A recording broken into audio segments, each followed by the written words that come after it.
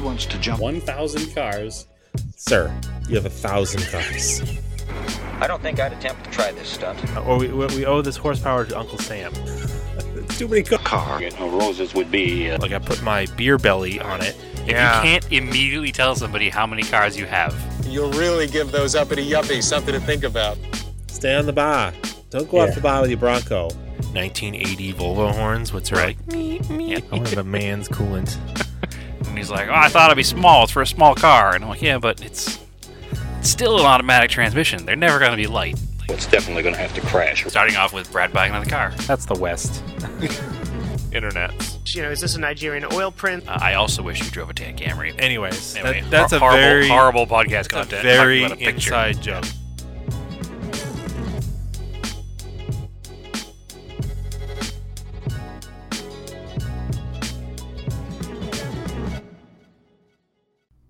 Welcome back to Auto Off Topic. I am back with more Brads. I mean, to be fair, it's the same Brads. Yeah. More of the same Brads. We've all Same been terrible Brads, new week. we've all just been sitting here for a week, just waiting to That's right. make the same energy as last time. That's right. We could have just recorded 2 episodes back to back, but we actually did wait a week. We could have, except for you guys, it was like 11:30 at night, so you did Correct. And it will continue to be when this is over. not. Right. Well, you just need to move west. So I tried that.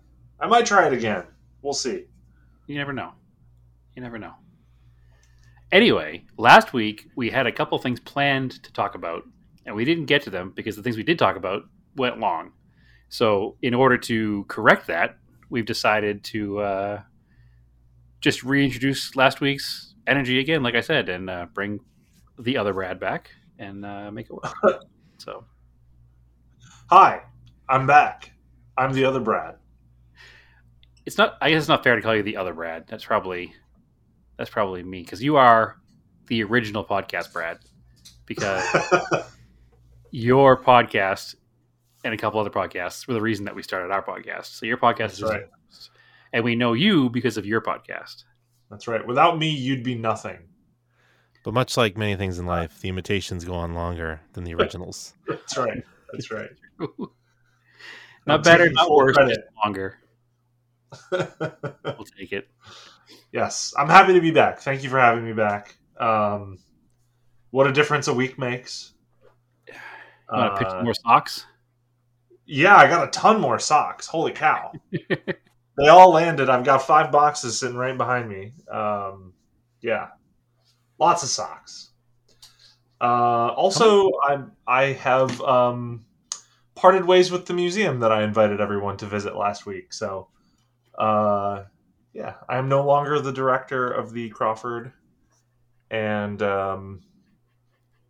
yeah, we'll say creative differences Okay. and leave it at that. We This will is look. quite a turn if you're listening to the episodes like back to back. Yeah, because Yeah, a little bit. episode, A little bit. the last episode was the first episode you've been on since you started over there, right? So- Yeah. Yeah, I think when I started a year and a few months ago, about a year and a half ago, I was on to like promote that. And then, yeah, last week was the first time I had been on since. And maybe it was a curse. I don't know. Yeah, you announced you were going there on this podcast, and now you've announced your exit. So, Yep. Okay. Yep. Perfect bookend. So, The podcast of record. yes, that's right. So, yeah, I mean, I'm not worried about it. I'm a smart guy. I know a lot of things, and I know a lot of people. So, literally had an interview lined up within like 2 hours of walking out of the building. So, I think I was I'll be gonna say, okay. I was hoping you were announcing you're leaving because you were the one purchaser of the $1 billion lottery ticket last night, but I guess not. Oh my god, that would have been great. No, I lived in Nevada long enough that I don't play the lottery anymore because I forget that it exists. Because Nevada doesn't have the lottery. So he can gamble on everything else. That's right. Yes, Nevada is a lottery. That's the whole thing. that's true. Yeah. So, So yeah, I mean, everything's kind of up in the air. We're not really sure what we're gonna do, and I'm not rushing into anything. I've got time to really decide what my next steps are. Yeah, just kind of comfortably looking for something new. So if you know of anything out there in the ether that you think a former co-owner of Radwood and Jalopnik blogger and freelance automotive journalist and museum director might be good at, drop me a line. Well, as chances might have it, there's going to be an open opportunity at a dealership body shop tomorrow because that's also my life. I definitely don't want that because for one reason, it's 115 degrees where you are right now. This is true. And no, thank you. It was a balmy 91 this morning, though. It was beautiful. So you take the good with the bad. Is that like 6 a.m.? Not 6 a.m. That was about, I don't know, probably about 8:30. It was still about in the 90s. All right. It was fine. Wow. It was fine. Listen, this isn't even normal either. Not to bring up weather already on the podcast, but this is a little on the high side. It's a record. Like we broke records since 1974 or something. So wow. It's not normal, but it's fine. I'm sitting in the air conditioned room. I'm comfortable. I'm happy. Doesn't matter. So, have I fixed any of my cars with air conditioning issues? I have not. So it's been warm. But in fact, today I drove the Cresta out of work because he was like, you know what?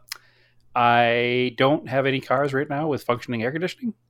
So I might as well suffer in something I haven't driven in a while. So changed it up a little bit. I have been riding the motorcycle because it's actually cooler to ride the motorcycle because you're not in a hot box of a car. And, obviously I wear, all the gear all the time.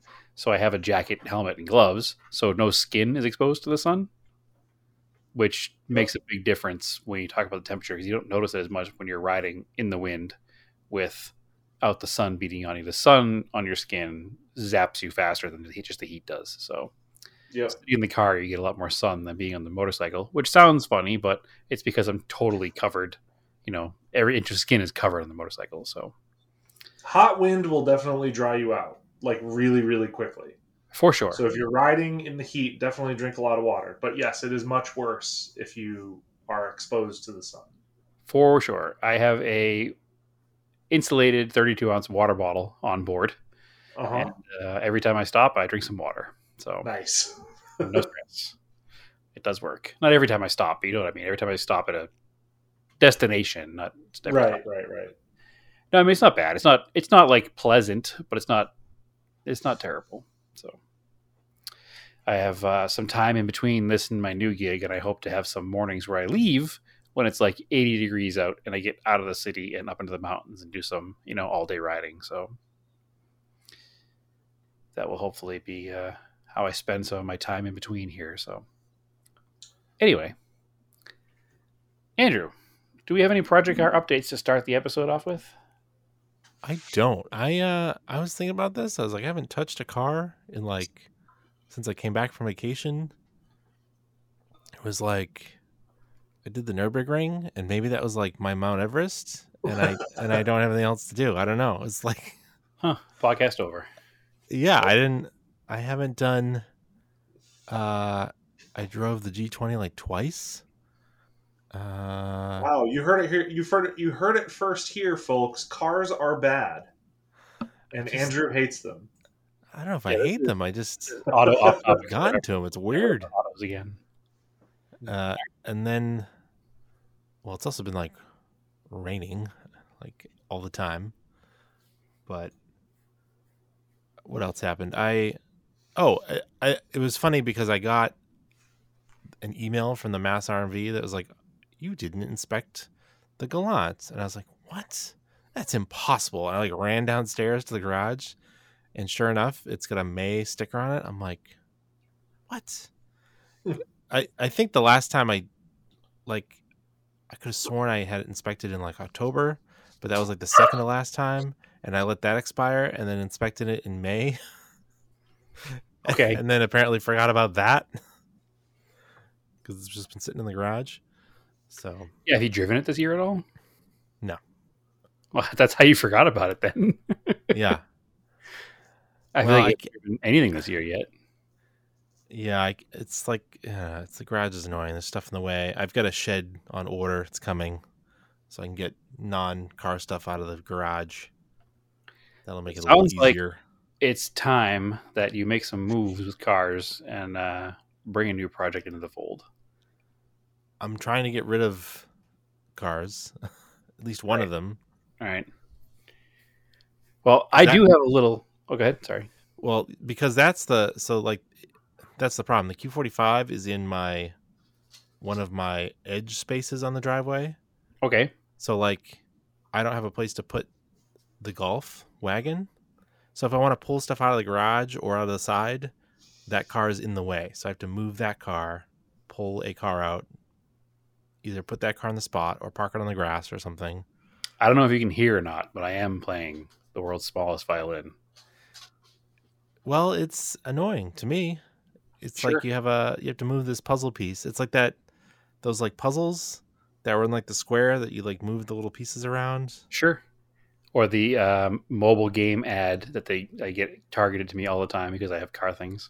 It's like trying to get a van out of a parking spot, but it's at your actual life. Yeah. I mean, it's all of our actual lives. I have the same annoyance. I'm not complaining about it right now, so I can make fun of you for complaining about it. It's part of the reason that some cars just don't get driven as much because other cars have to move to get them out. So I do get where you're coming from. Which seems like a silly reason to have them if you can't use them. You can use them, you just don't use them. It goes in stages. You use a car for like a few weeks, then it gets moved to the back. I use another car for a few weeks. That's kind of how I do it. I just have a little bit of a mix up in between. Like I'll put a car in the driveway. That'll be the car that I'll use for pleasure drives or not work. And then I'll be like, oh, I want to drive that other car. And then I'll put that car out back, put that car in the driveway. It's kind of a whole cycle of things. But everything gets used eventually. So, but I get it. I get it. Still playing the world's smallest violin, but also connecting to you with these same complaints. So, well, I am doing a track night. Okay. On the 28th, so I have that coming up at least. In the G20 or the Galant? G20. Okay. Well, I do have a minor project car update. I did do something. Okay. I can start by saying that I got an email from Techno Toy Tuning. They have received my strut housings and they are rebuilding those right now. So that's exciting. Wonderful. But my project car update is actually not really the project car. It's both things related to Naomi's cars. Car and future car. So I guess I'll start with the first thing. I think I've talked about on the podcast before. We ordered a new Ford Maverick. Excellent. And the process has been kind of tedious and weird. But after just shy of a year, so I think it was August of last year, we placed the order. We did get an email with a VIN number and a confirmation that it will be produced as a 2023 model. So we're of the thought that we'll probably have it sometime between Halloween and Thanksgiving.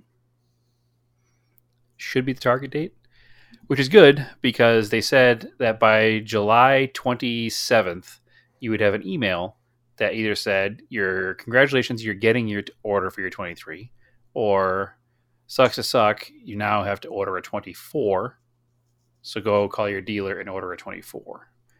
And the issues with that were they're changing the option packages, and the color that she wanted is no longer available either.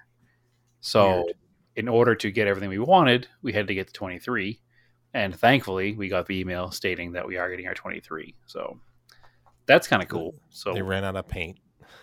Yeah, they just changed the options. So it's kind of like the launch color. It's called Area 51 Blue. It's very similar to the cool gray khaki on your Subaru. Maybe a little bit more blue to it though.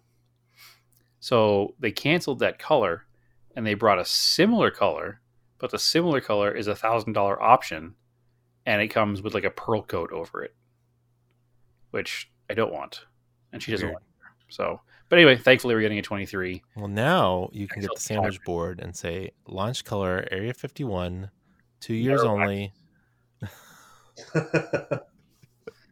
Original paint, never waxed. We You could, can have it all the emails on display. we could do that, yes. Or we could be normal human beings and not bring a brand new car to a car show because that annoys me. So, the other update is her current car, which I think I've mentioned here before also, is a 2011, 13, isn't it?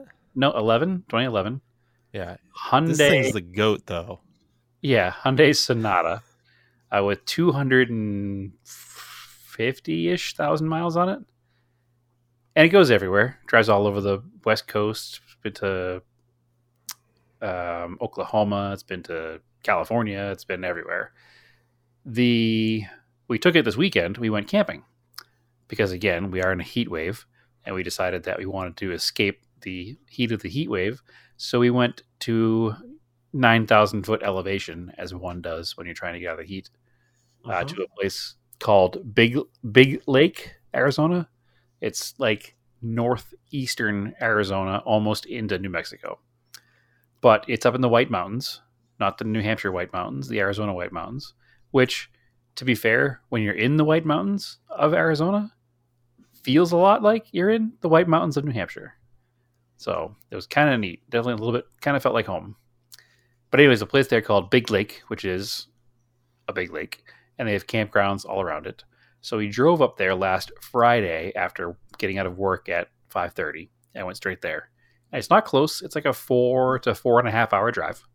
So when we left at 5:30 in the afternoon, we didn't get there until close to 10. So a good majority of the drive was in the dark. Well, I was looking for the camp spot, and then she moved the car from like the first initial parking spot to a spot near our camp spot. And I noticed that when she was backing up, there were no taillights. It's not great. And when she hit the brakes, there was only a third brake light. All right. So we had no taillights, like no running lights, and no brake lights except for a third brake light. The backup lights worked, the turn signals worked, but the lights did not work. So we drove up in the mountains in the pitch black with no running lights or taillights or brake lights in the back of the vehicle at all. It's like a moonshine car. Right. So I have had issues with the taillights in this car since I've known the car. It burns out taillights in a much faster fashion than most cars should, especially the passenger side for a long time. Well, the passenger side was an aftermarket unit, so I decided that I'll just get a factory housing for it, and all of the sockets are built into the housing. It's all like one thing. I was like, I'll get a factory housing for it, and I'll look into this. So I did that 6 months ago, and that bulb lasted 6 months, so that's not right either. So anyway, we camp all weekend. Sunday night comes, and we're going to drive back, down here. Now, Big Lake, Arizona is kind of in the middle of nowhere. It's national forest. There's no stores. There's no AutoZone to buy bulbs. So we have to drive a good distance to get to a store that will sell, taillight bulbs. So we get to a store. It's not even like a Walmart. There's nothing up there. Absolutely nothing. There's like Family Dollar is the biggest store they have. And I don't think Family Dollar has a very big bulb selection. I don't actually know because I don't think I've ever been in a Family Dollar, but I doubt they have car parts. They might have an automotive section where it's like some weird brand of oil. Yeah, maybe. And like washer fluid. I don't know. I've never been in a Family Dollar. I know I've been in a Dollar General, but I've never been to a Family Dollar. So that might sound elitist, but I shop at Walmart all the time, so it's not. Anyway, so we found a AutoZone that was open. And as we've discussed in the Discord, AutoZone is for emergencies only, and this was definitely an emergency. Looked up the bulbs it was supposed to be, which is a 2357. Bought a pair of 2357s and went to change them in the parking lot. The passenger side, which is the light that I just put in it, the bulb melted the socket. and fused itself together. So I could not change it in the parking lot. Went over to the driver's side. The socket was brown and burnt, but the bulb could come out. So I changed that one, and it intermittently worked. So now I was annoyed, and I noticed that the prongs that touched the bottom of the bulb were just kind of laying flat, which would make sense if the thing got so hot that it charred the housing that metal got hot while it was being pressed on by the bulb. It could have just sagged down, right? Like the springiness of it could have gone away. So I got some of the dielectric grease to kind of like help the connection a little bit. And that seemed to work enough that it worked. So driving home now, we had one running light, one brake light, and the third brake light. Passenger side, still nothing. But I figured we were safer at least a little bit. So once we got even further back towards here, we had cell phone signal. I started looking into it. Now, bear in mind, she's owned this car since 2011. It's not like it's a new car. It's been out for a long time. Sometime in the past few years, all of the aftermarket listings for that car list a 2357 bulb. The car is supposed to have an 1157 bulb. Now, 2357 and 1157 are interchangeable, except in the fact that an 1157 burns 30 to 40% cooler than a 2357. So while the bulb does work in the car, I thought that was a weird number you threw out. 2357? Am I wrong on that number? No, it's just not. I've never heard it for like. Usually you hear like an 1157. There's like an 1156 or something like they're usually got 11s. Yeah, that must have something to do with it. Where it's like, is it a voltage thing? I don't know the difference. I just know from what I was reading that a 2357 and an 1157, they both are dual filament. They have the same offset pins. They hit the same size, but the 2357 burns much hotter than the 1157. It can't be a voltage because it's all 12 volt. Probably wattage. It's wattage. Yeah, it must be a resistance thing. Yeah, I don't know. It's creating heat. I don't know. Whatever. So, anyway, it was the wrong bulb. Yeah, according to Sylvania, the 2357 is ideal for daytime running lights, backup, and reverse lights. But that's weird because 2357s are dual filament, so I don't know why they'd be good for those things. So, anyway, it's the same bulb as an 1157, which burns much cooler. So, I found a video online of a guy with the same kind of Sonata, who's like a mechanic that does mechanic videos, and he ran into the same problem. And he said the same thing, like, forever, it's not been an issue. Now, all of a sudden, it's an issue. So somewhere along the line, all these catalogs got changed. And they're all putting the wrong bulb now in the car. Which I noticed in the past that other Hyundai Sonatas and Kia...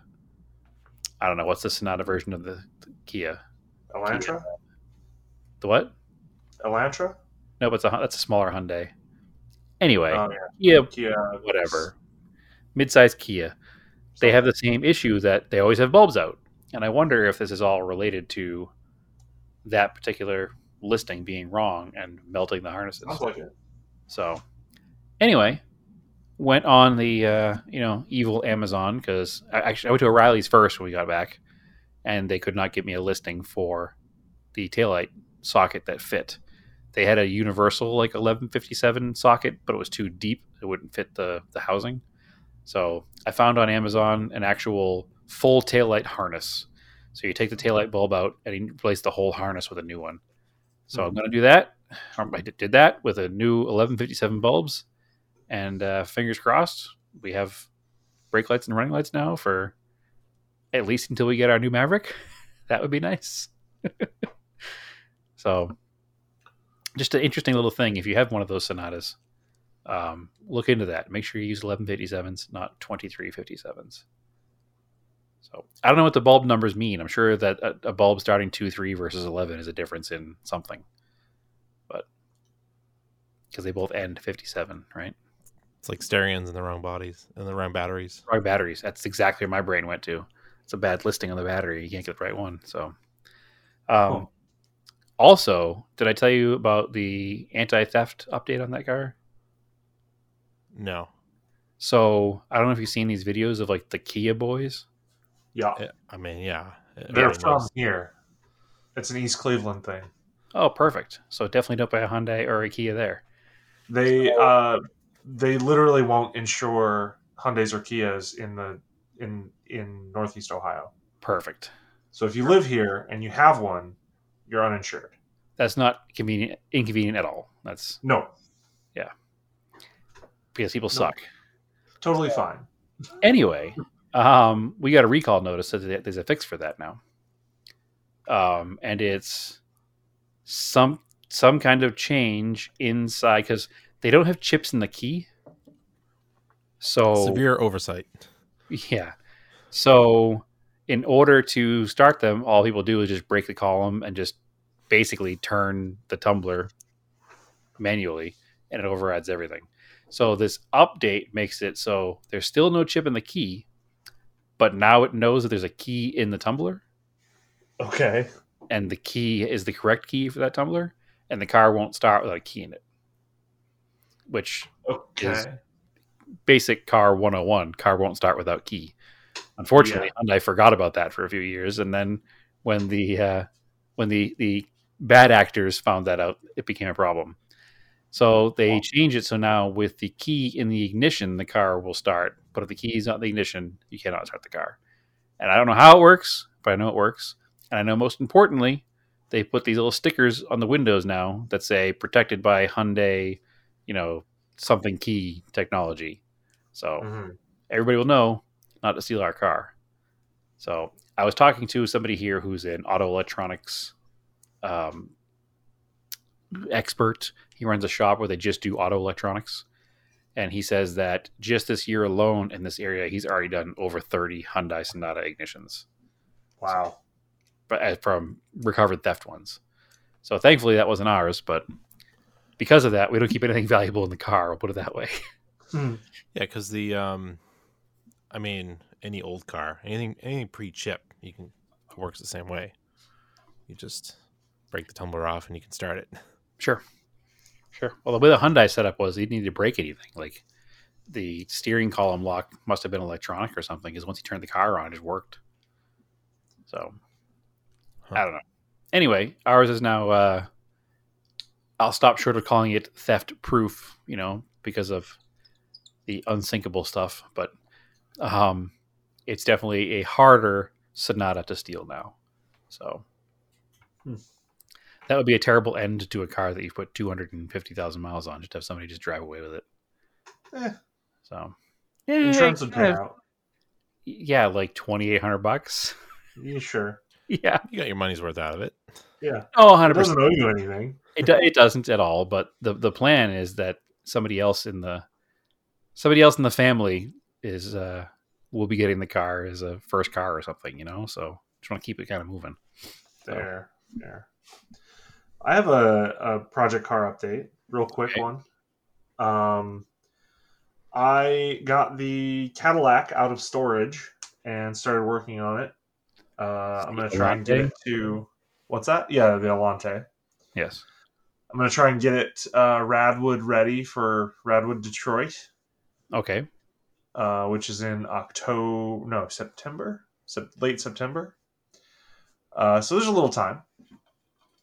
And it's been running like crap lately, so I did some looking into it. And apparently, they have transistors in the fuel injectors that go bad. That seems weird. It's very weird, but the only way to fix it is to replace the whole fuel injector. So I bought 8 fuel injectors. That was not super expensive, but not super cheap either. And got all the stuff to do, tune up, plugs, wires, coil, and all that kind of stuff.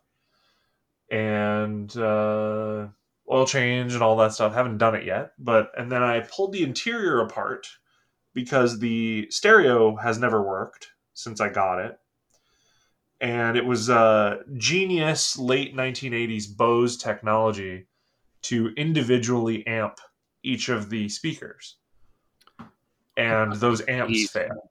That's not just 80s Bose. Like my old Silverado had a Bose stereo on it, and there was an issue with like replacing the stereo because nothing would work unless you like added amps, or there was some weird stuff like that. So I'm not surprised. Yeah.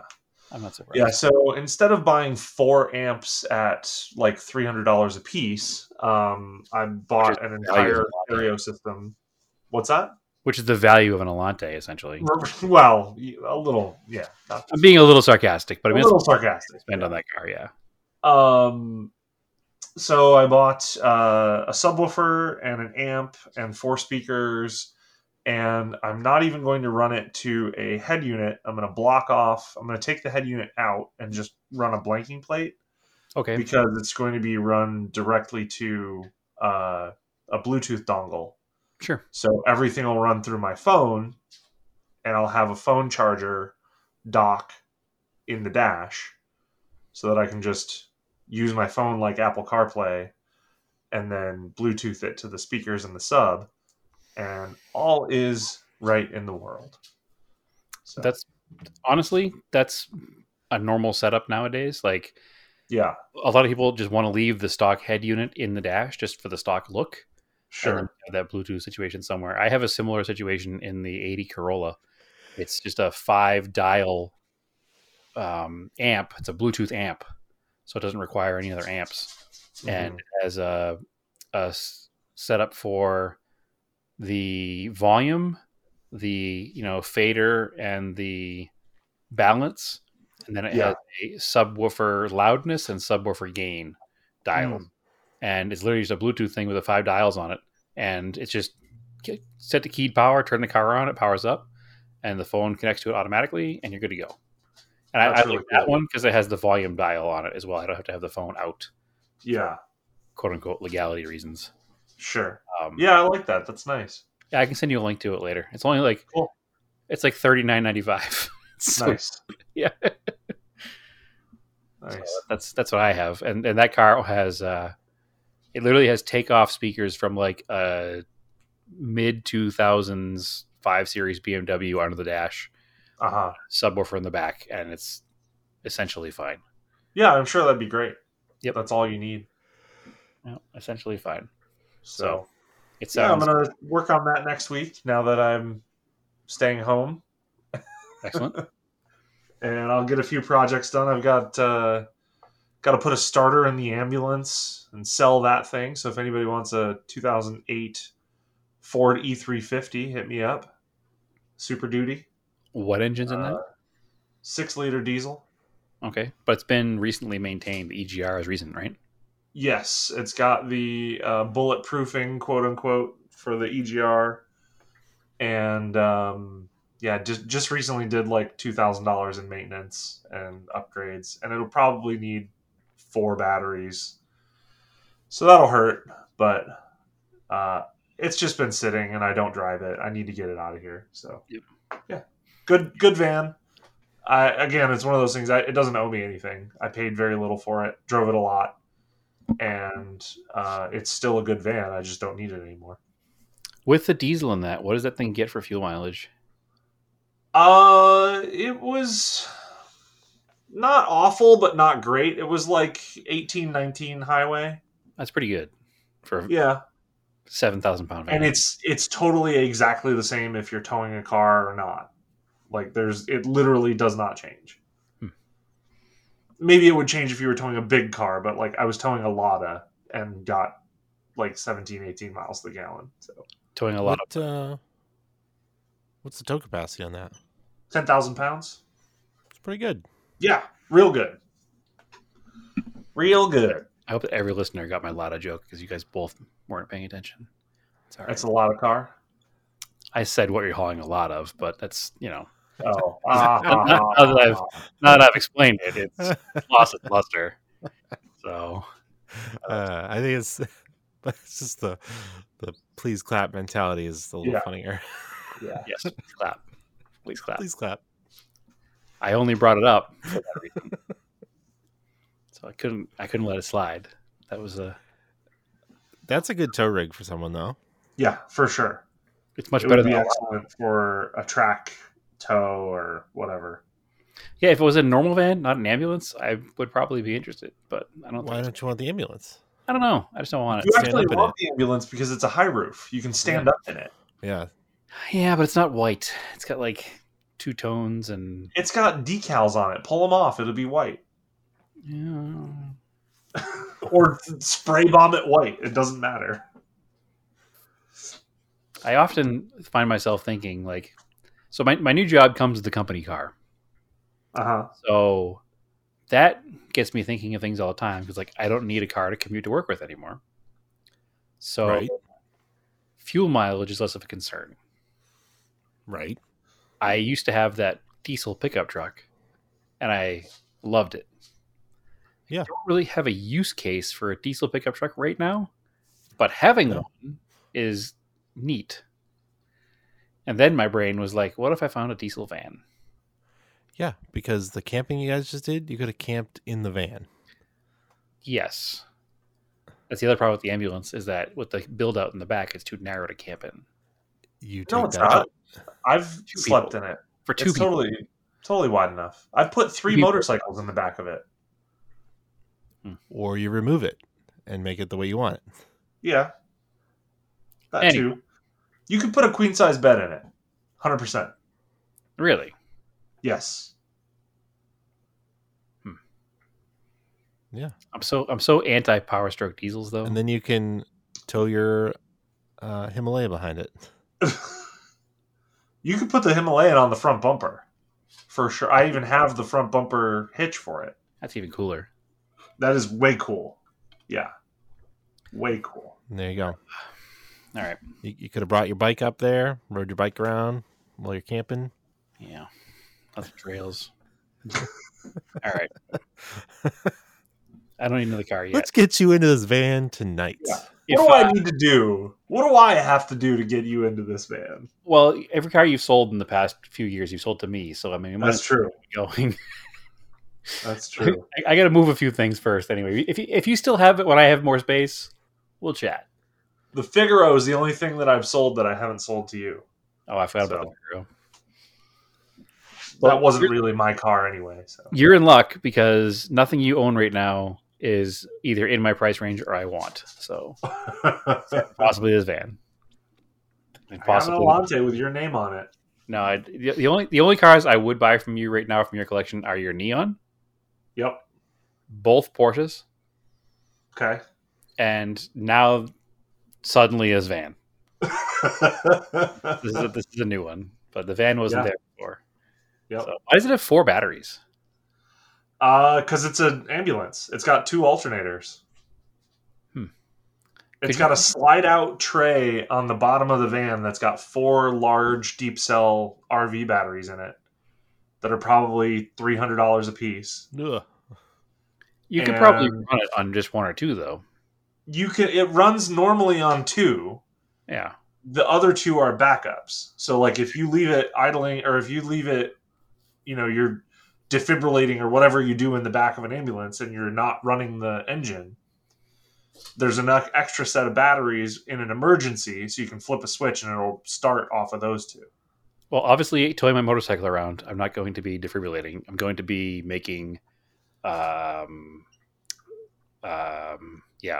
Yeah, but Well, if you want to run coffee. power while you're Yeah, it Camping. also has like exterior floodlights, and I've run the batteries low, like loading up after a Radwood or something. Huh.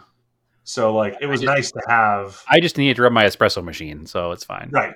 Typical Overlander. Right. Yeah. PTO coffee grinder. Yes. And my refrigerator. So, anyway. All right. I'm not going to think about that right now because now I'm like, I'm sitting. Man, out there, that's like where you can use it. You like live in the perfect area for it. I know. And my brain has been going crazy because, again, new job starting, company car. By the way, I found out what my company car is. Oh yeah. It's very anti the ethos of Auto Off Topic. Okay. Is it a Is Prius? it electric? It is not electric. It is a full gas car. They are available in a hybrid, but this is not a hybrid. Are we starting? Craig, don't tell me already. Is it Escape? A Ford Escape? Yeah, let's. It's not a Craig, don't tell me, but it's more of a Brad, why you drive that? It is a. All right, so it's a crossover.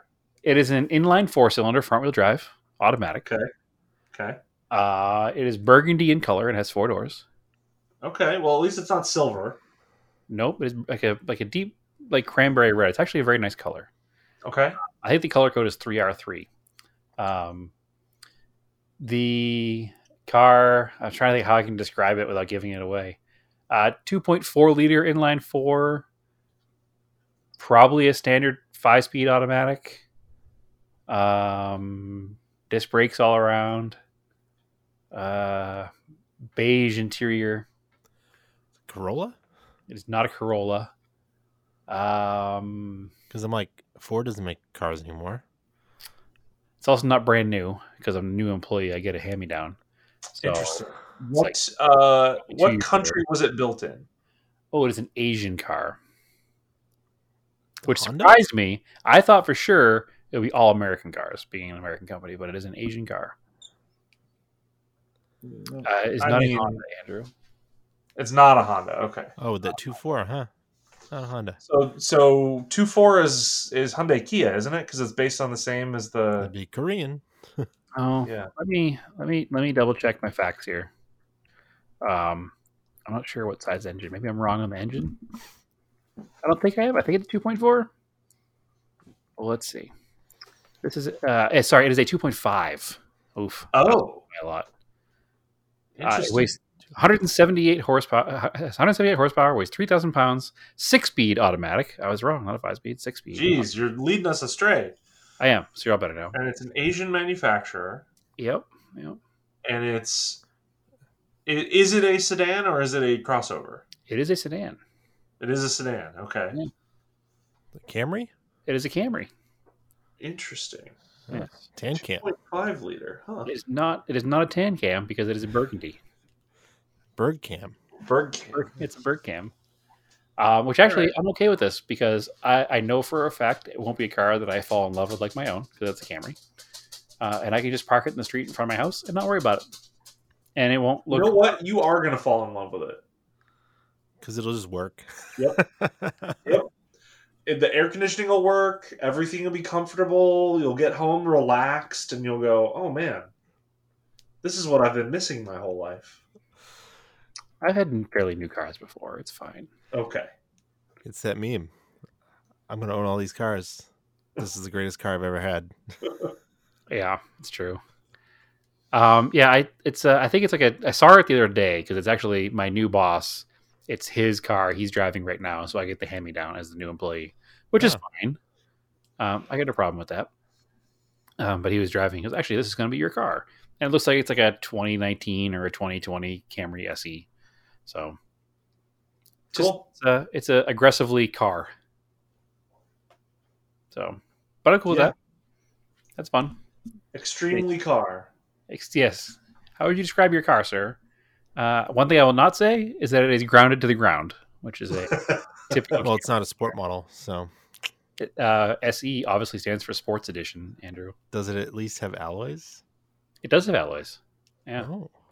Yeah, it's not the base. It's like it's got some stuff in it. So whatever, it's got air conditioning and Bluetooth, and I get a gas card, and I don't pay for anything, so I'm into it. Oh my god. I bet it's got CarPlay, no? I have no idea. I didn't look that close. I had to look and see what a 2019 Camry has for standard Boy. SE options. A gas card. Right? Fantastic. Yeah, it's perfect. I mean, honestly, I couldn't be happier. I got a car, a gas card, and 20 days vacation to start. So this is what I need. So I'll be driving around all day, so I need to catch up on podcasts too. It'll be nice. There you go. Anyway, yeah. Side note. Anyway, I have no more project car stuff. Austin, that Brad has a few of his own. I do have 3 weeks of downtime here. I am going to spend a little time back in Boston. But the other time spent, I'll be doing a couple of motorcycle trips here and doing some wrenching on a couple of cars here. So the plan is to, by the time I start my job, have made a choice on 2 of the vehicles in the backyard. If the Cressida is not running, I have a buyer to buy it, the beige car. And if I haven't made any progress at all on the blue truck, I will be moving the blue truck on to somebody as well. Just because I'll be bummed, but it's probably for the better. I know, and at the time it needed to go, it went. It's lived another few years at least. There's a person here who has expressed some interest in it, who also has a bunch of them. So it won't be going. It's not going to wind up in a junkyard. It'll wind up either living on in other restorations or being used as the base for restoration itself. So sure. So we'll see what happens, and I'll keep you apprised of the situation. I'm not going to sell that car because, that's the whole pay it forward kind of deal, right? I don't care. Do what you want to do. It's If yours. I can- It's been in your yard for 2 years. I've also put about probably $1,200 out of my pocket to A, get it here, and B, buy some parts. So maybe I will sell it, but It's all you. I walked away from that at a time when I needed to, and I gave it to you for a reason. yeah. I will not be giving away the Cressida because I do have actual money tied up in that. So anyway, so that is the plan for the next 3 weeks. So there should be some pretty heavy updates coming along, and we did order some parts for the Mustang, so we'll be able to hopefully have some more stuff going on there as well. So just when it's not 115 degrees to 120 degrees out, it's been stopping us a little bit, but is what it is. All right, what's today's topic, Andrew? We have a topic to talk about today. One make series? One make racing series. So these are interesting, and I guess the most familiar one people will probably know about or be most familiar with is probably like Spec Miata, where the cars are built to a exacting standard, and then the only thing you can change is like alignment settings, pretty much, right? There's not a lot of playing with them. It's like same engine, same trans, same weight, same safety equipment, basically same everything. Probably the same suspension components as well, and then just adjustability to your driving style probably is your one big thing you can change. So yeah, and then just people doing like weird rulebook tricks, like that's race. I remember hearing about people like dismantling wheel bearings and like matching wheel bearings to like reduce friction to make your car slightly faster. I mean, when you're talking about 120 horsepower 4-cylinder race cars, every advantage counts, right? Yep.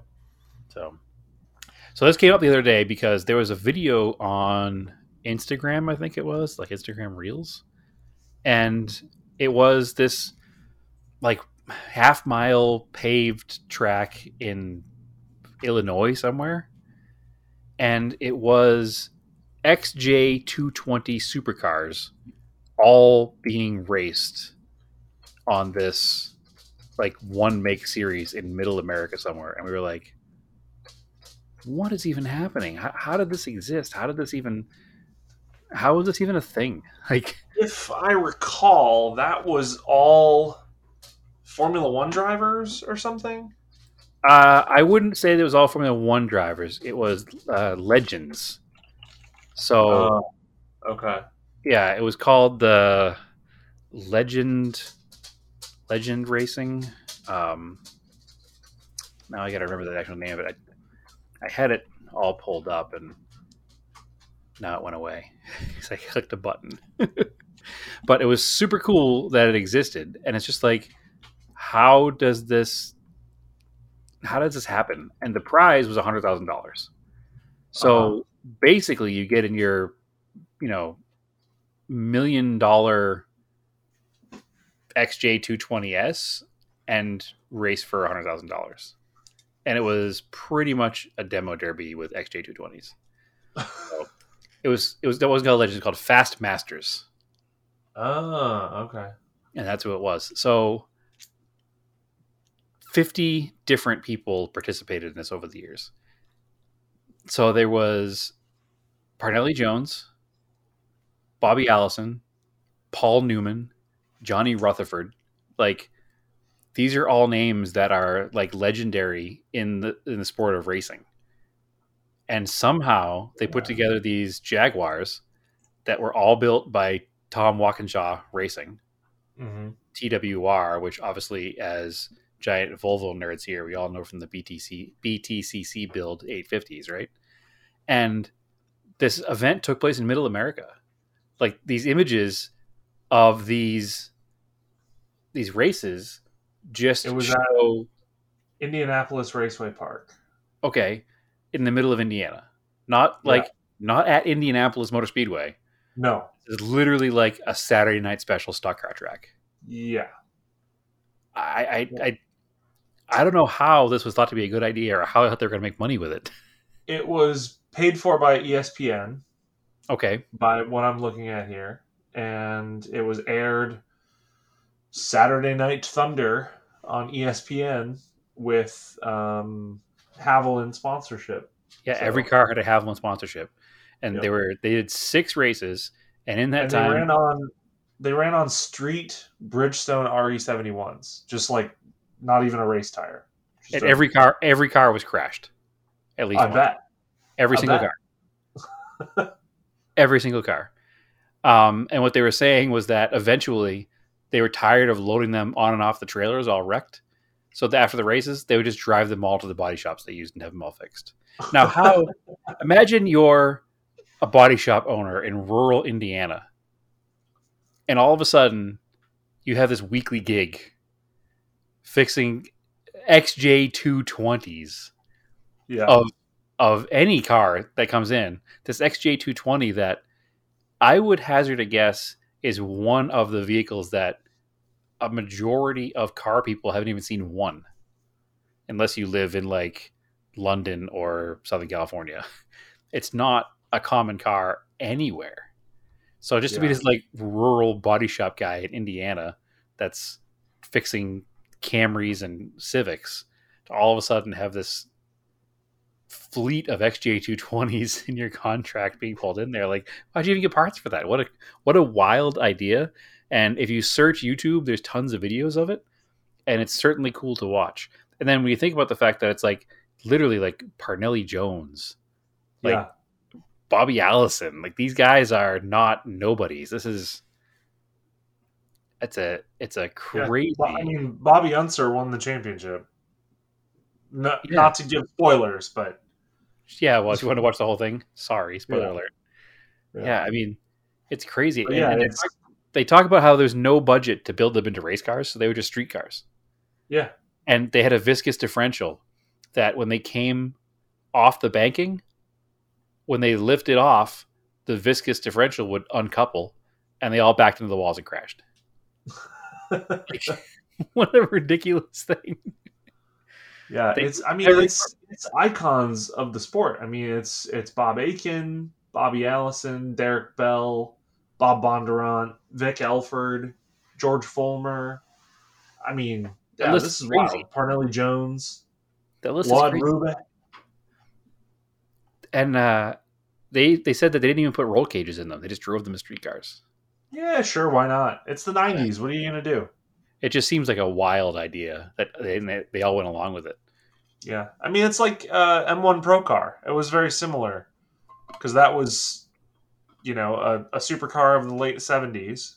Okay. And they did a one-make series, and I think that was mostly F1 drivers, but there was a few others. But the difference with M1 Pro Car is that it was at, like, actual circuits. Yeah, that's true. It was done on probably F1 circuits, if I remember correctly.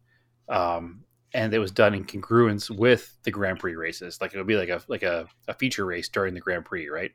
So the Formula One race would be that weekend, and maybe the Saturday was the Pro Car race. It was very similar to like an IMSA race being before an IndyCar race or something like that. That to me is way less wild because they're full race cars that were purpose-built race cars, cages, slicks, the whole nine. And they were used in a setting where it made sense. It wasn't like, let's build a bunch of $1 million BMW M1 Pro cars and then take them to Kentucky.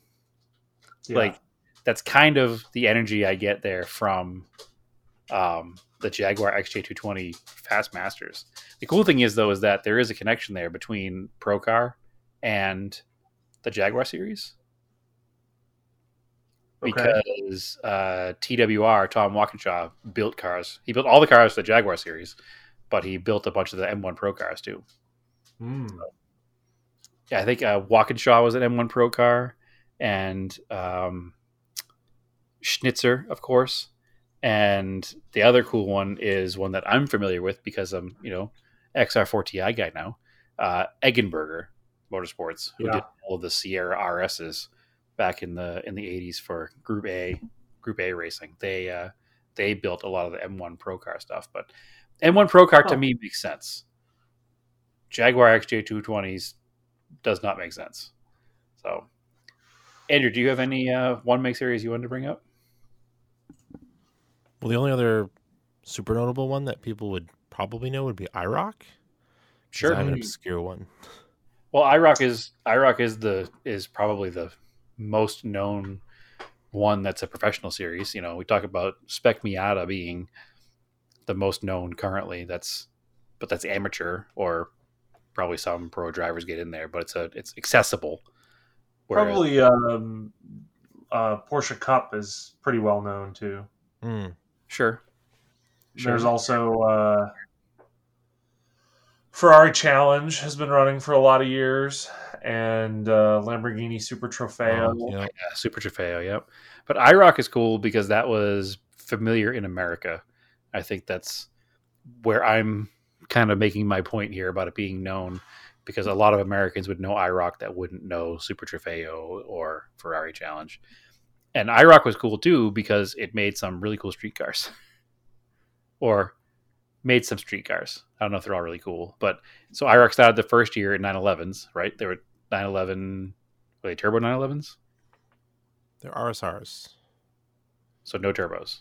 Bradley should know the answer to this. They're neither. They're cups. They're specifically built for that series. Okay. But they're not turbo cars. This is in 73 or now? No, the original IROC. Oh, the original, they were sort of RSRs. Okay. Sort of. They were not turbocharged. No, they were naturally aspirated. Okay. So then they went to, was Camaro the next car? Probably, yes. Yeah, it was. Like Camaro was running it. And then it was Camaro for a long time. And that's why we have the IROC Z28, because it was named after that race series. And then after that, it went to Firebird. No, it went to Dodge Daytona. So you had the Daytona IROC. And then it went to Firebird. Yep. So you had the Trans Ams for a while. And then it kind of went away. It died off, yeah. Yeah, and then it sort of came back in like a cross kart kind of deal a couple of years back. That's different. Yeah, but it's the same thought process. Like ROC, Race of Champions? Yeah.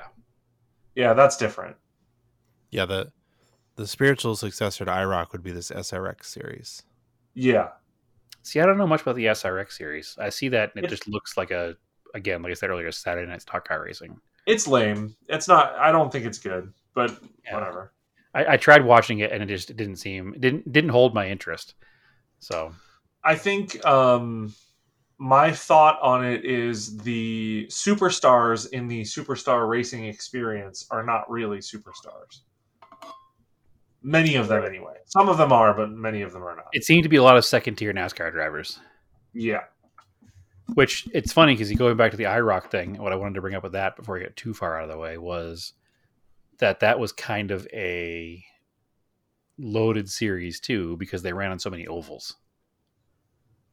So it was definitely like, hey, this into is the IROC. 2000s, when it ended, it was all ovals, I think. Right. So here's IROC. We're going to find the best drivers in the world, but we're going to put a distinct advantage to those who drive NASCAR because we're going to run it in basically NASCARs on basically Yeah. NASCAR courses. So good Yeah. luck to the Formula One guys. So it just became NASCAR drivers doing NASCAR stuff, which, as we learned at the Chicago street race, that being experienced in a specific kind of race course is a huge advantage. You know, when SVG showed up and wiped the floor with all the NASCAR guys because he knew how to drive a street course. So, Yeah. Actually, to change subject real quick, we'll get back into it. SVG, I'm not even going to say his name because we got it wrong last time, and we were supposed to do a pedantic, It is and we didn't. Shane Van Giesbergen. Giesbergen, not Ginsburg. Correct. Giesbergen. Okay. Shane Van Giesbergen just announced, I think today or yesterday, that he's coming back to run the road course at Indy next month. At Indy, Yeah. which is going to rule. That should be cool. And also, it will give the NASCAR drivers the true, like, not advantage, but it'll be like, hey, you guys said that you weren't familiar with a street course. That's why he wiped the floor with you, because he drives street courses all the time. He's coming to your turf. You guys have been running here for years. Yep. Shouldn't have any advantage, right? You guys should have the advantage. So let's see what happens. If it really is that much better than them, or if it's just the street course thing was true. So, and in the rain, but so we'll see what happens. It should be fun to watch. There's another supercar driver coming over for it as well. So it should be interesting. And I'm really liking this mixing of series from all over the place and put them in different cars. But anyway, going back to the one make thing. So the cool thing about one make series is there's so many of them, and the only ones we've talked about so far are just like the supercar ones. Well, save for the Miatas, obviously. But the supercar ones are what kind of brought the whole thing up. Like I saw that XJ220 video. I shared it with Andrew, and I was like, this is wild. We have to talk about this at least in some way, shape, or form. But in digging into it, we found so many other like one make series that have existed over the years. Yeah. And they're all fun. And I want to see more of this.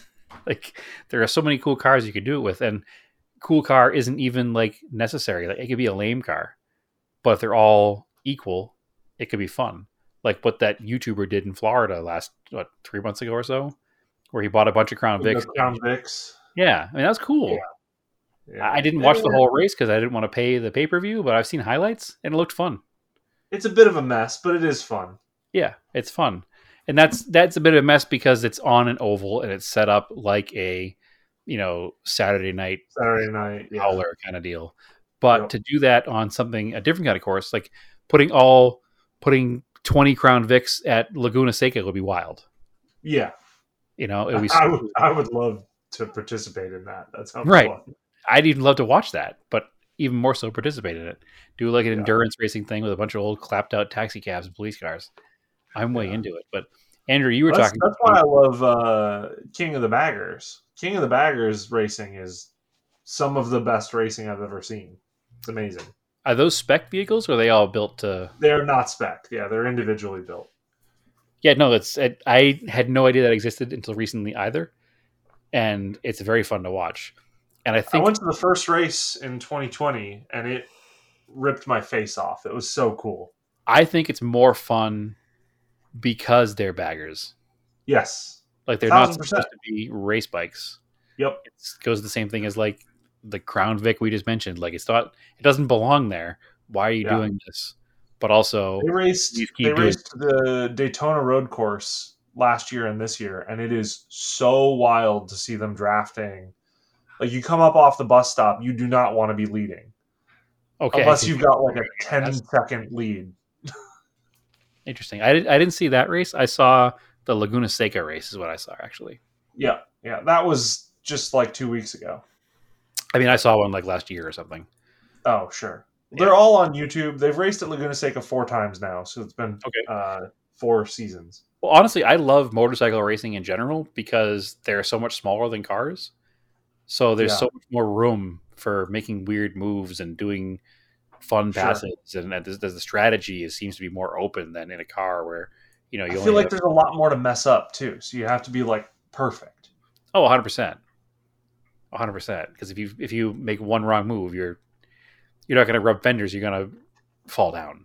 Yeah, you're low siding or whatever. Hopefully low siding. Yeah.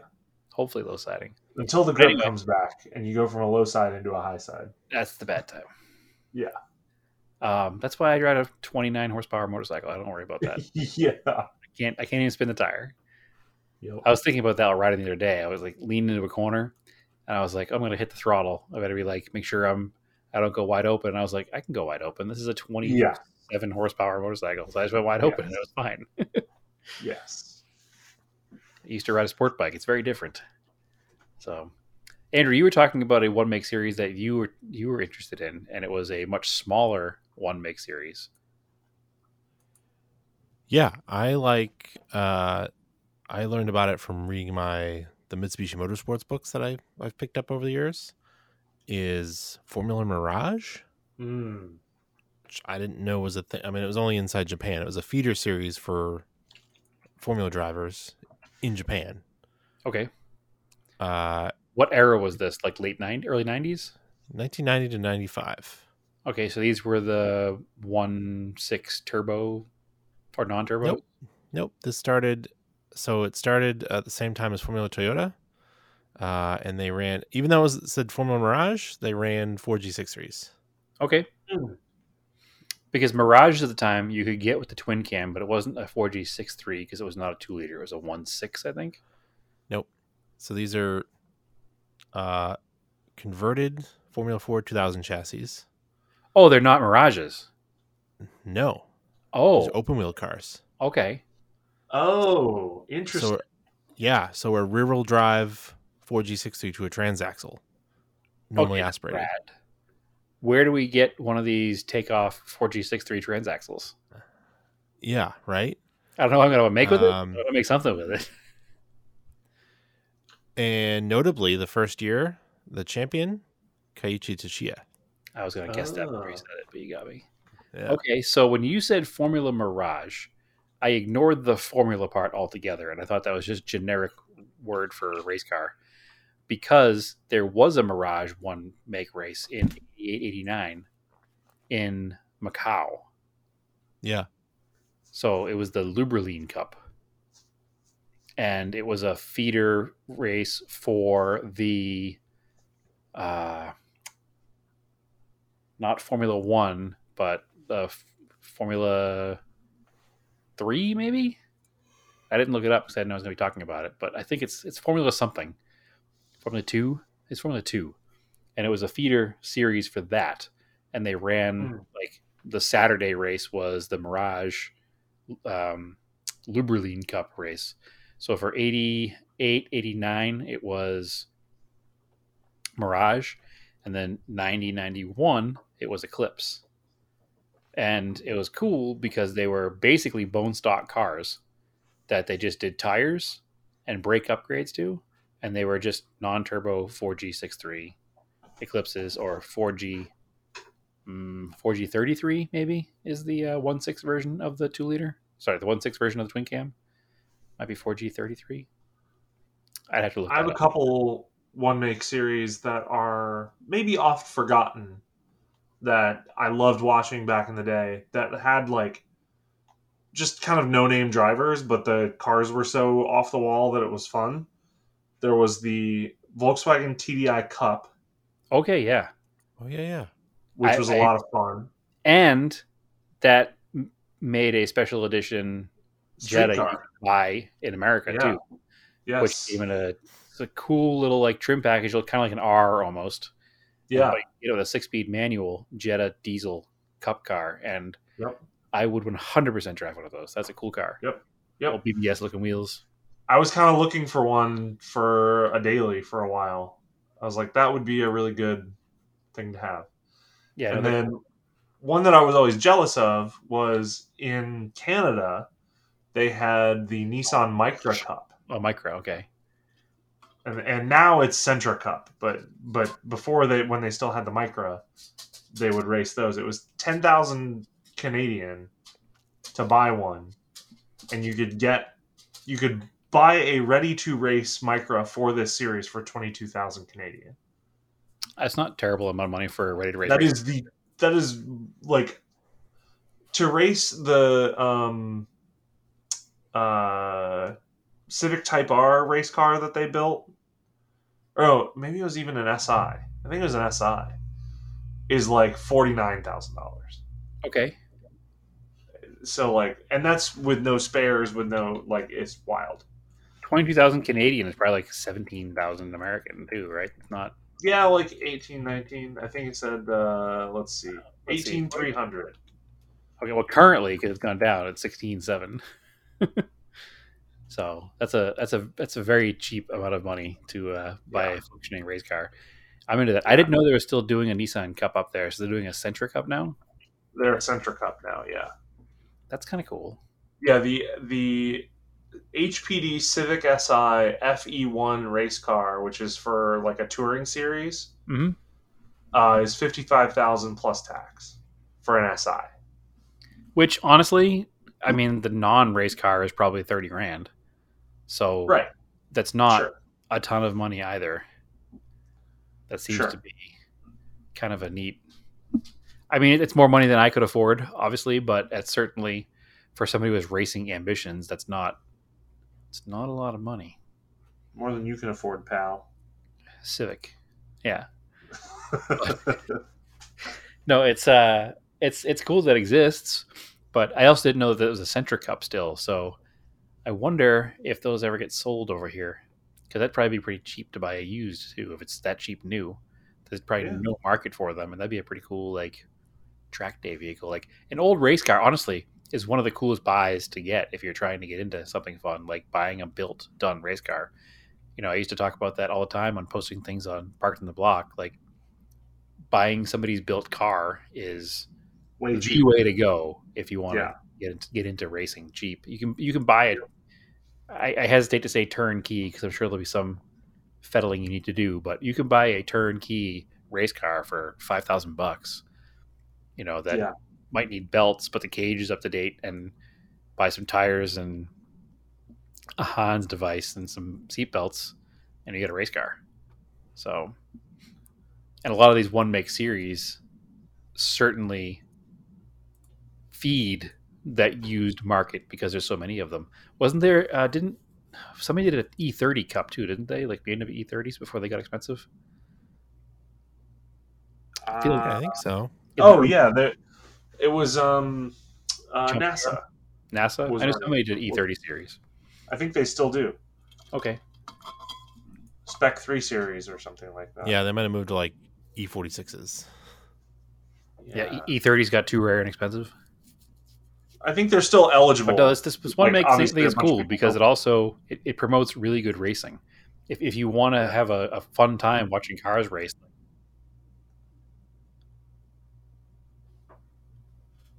Oh.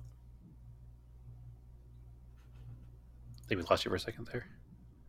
Or I lost you guys. I lost you. Oh. We dropped for some reason. Okay. We're back. So they're still eligible to run. They're just probably not competitive against the E46s, I bet. So, no, what's cool though is if you watch some footage, especially of like the Spec Miata Championship race last year, the first three cars were separated by like 10,000ths of a second. Like they were literally rubbing fenders as they crossed the finish line. If you haven't seen that race yet, I'll send you a link later. It was a wild finish. And a lot of one make race series kind of promote this because the cars are so equal that it's all about momentum. It's all about picking your spot. And it's certainly a hell of a driver training aid to learn. Driver talent more than car or budget. Yep. Yeah. Like I said, it's a huge driver training aid because you get these guys out there that have to learn how to pass a slower or a faster or equally fast car and learn how to carry that momentum into a turn. And it probably creates a lot of successful race car drivers if you look into who's done it. So it's very cool stuff, and I'm way into it. So, but yeah, find single make race series videos on YouTube and prepare to have some really neat stuff thrown your way. And start with the Spec Miata Championship race last year because it was wild. So there's multiple videos too of like people reacting to it, like professional race car drivers reacting to this Miata race because of how crazy it was. I can think of one in particular that has Jordan Taylor and a couple guys like trying to pick who the winner is going to be, and none of them can because they're just in the lead so many times in the final lap. It's good stuff. Yeah. Well, even the MX5 Cup that's current is pretty crazy. Yeah. Yes. It's basically the same It thing, is.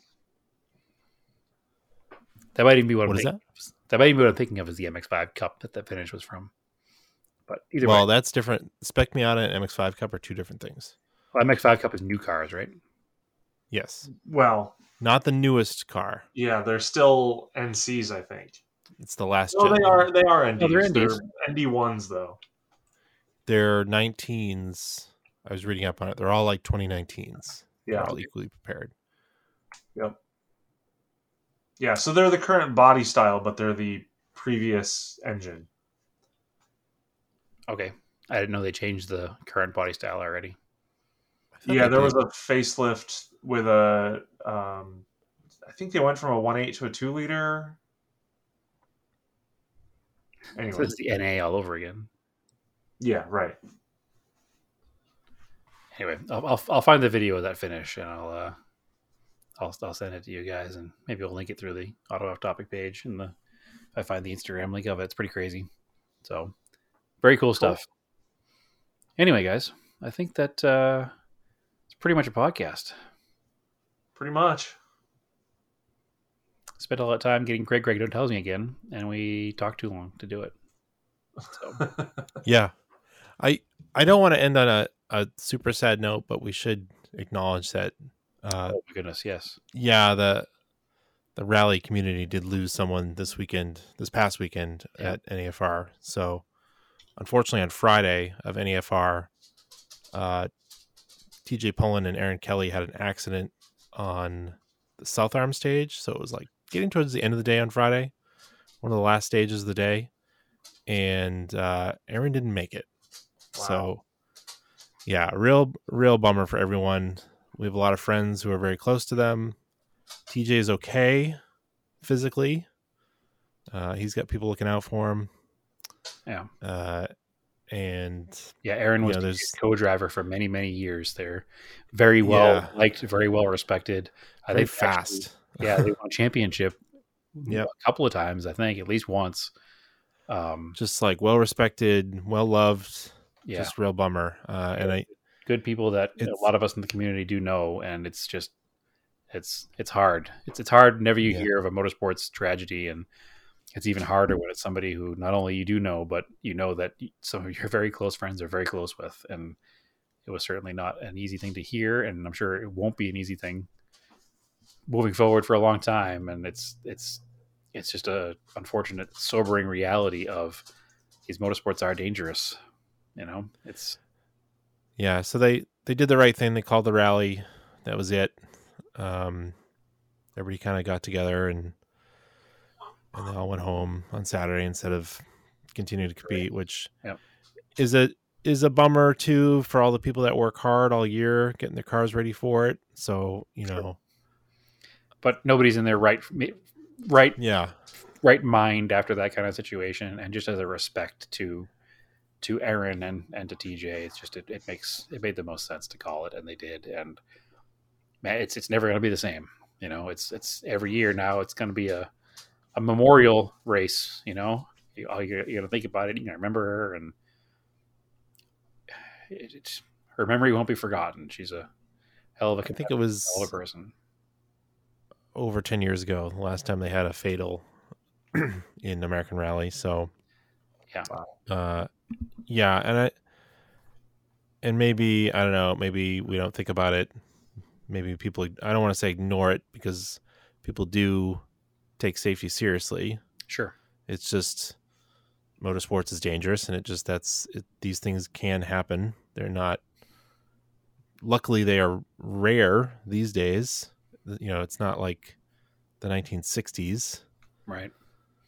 But like I said, it's still one of those things that possible. You hear about it happening. And, that same weekend there was a fatality at an Irish rally, and you hear about it happening. A double. Yeah. And you think, man, that sucks, and then it happens close, and it really hurts. And we genuinely feel for everybody in the community, all of our friends in the rally community. Many past guests of this podcast, I know Aaron very well, and have competed with Aaron and against Aaron, and not even against. Like, they're all friends. They all race each other, but everybody is close. And I've never met a community of people like I've met in the New England Rally community. And even though I moved across country, I still consider all of them friends, and it's just devastating. And I heard the news and I was almost inconsolable. Like, it's tough to hear. I'm having a hard time talking about it right now, so I'm going to stop. But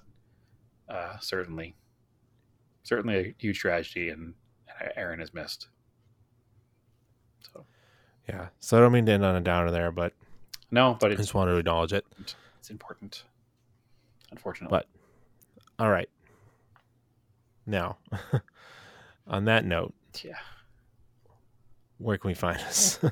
I will Off Topic Podcast. There's a memorial sticker that all the funds are going to her family. That's right. I think it's. Oh, I bought two, and it's from. I can tell you where it's from. Give me a second. Okay. I'll just keep talking in between so that we can... I got it. It's rally. Should be rallybuild.com. Has the stickers. Okay. They've got the little car number in it and her shamrock, and the price is $9.09. Which was their race car number. Yep. So, yeah, pick up a couple of those stickers. All the money is going to her family. In fact, what is it? It's Rally what now? Rallybuild.com. Rallybuild.com is fronting all the money for the printing, and all the proceeds go to the family. So definitely a worthwhile thing. Yep. Anyway, now moving on, Andrew, what's the social media stuff? All right. Auto Off Topic Podcast on Facebook, if you still use it. Auto Off Topic on Instagram. I am Ray Seninger on Instagram. Auto Off Topic on the Threads. Who knows what's going on with that? We'll see. And Auto Off Topic on Twitter, if I use it. But anyways, yeah, I'm Ray Seninger on pretty much everything else. So, Brad, where can they find you? The Brads? Which Brad? Guess first. At BC Brownell on... Oh, no, I'm not, because I'm not on Twitter anymore. I'm... at plugin Hybrad, HYBRAD on Instagram, and that's pretty much it. I am on. I'm the same on Threads. I'm occasionally on Threads, and that's all I've got going right now. Oh, Stripe Design with 2 eyes. Go get your socks and soon driving gloves. Everything's on sale through the end of the month, so go check it out. All in stock styles are on sale before the new styles launch on August 1st. Excellent. And I am TSISS350 on Instagram. You can follow Andrew and I both in our Scale Auto posts at Scale Autocast. I am pretty much only at those places now. My quick dive into Twitter was ill-timed because I got there at the end. So it seems to be that I won't sign the document that says that Elon Musk is my forever guardian and savior. So he's not going to let me along there much longer. So we'll move on from that, and maybe I'll try this Threads thing earlier than I got into Twitter. Maybe my understanding is it's just basically Zuckerberg's version of. It's basically the same thing. Yeah. It's fine. It's just, who am I giving which billionaire gets my information this week? Oh, everyone already has your information. Yeah. Yeah. Just go outside. Just buy Bradley's van and go camping. Yep. Yeah. Well, so somebody buy my other stuff so I have money and space. Where can you find Brad? I don't know. You got to look for the yellow and white van. I'll trade you for the 944 back. I feel like I'm losing in that one. I don't know. What's the value? I don't know if you are. I don't know. We'll see. What's the value of the van? 14. Oh, okay. You're losing then. Yeah. 14, I'm buying a pickup truck. Anyway, moving on. Thanks for listening, everybody. Honestly, please come join us on the Discord. We have a lot of fun there, chatting about everything, mostly car related, sometimes not. You've already missed out on 2 free cars. I'm sure more will come. But yeah, that's where we're at. So thanks for listening, everybody. All right, cool. Keep cars analog and aim for the roses.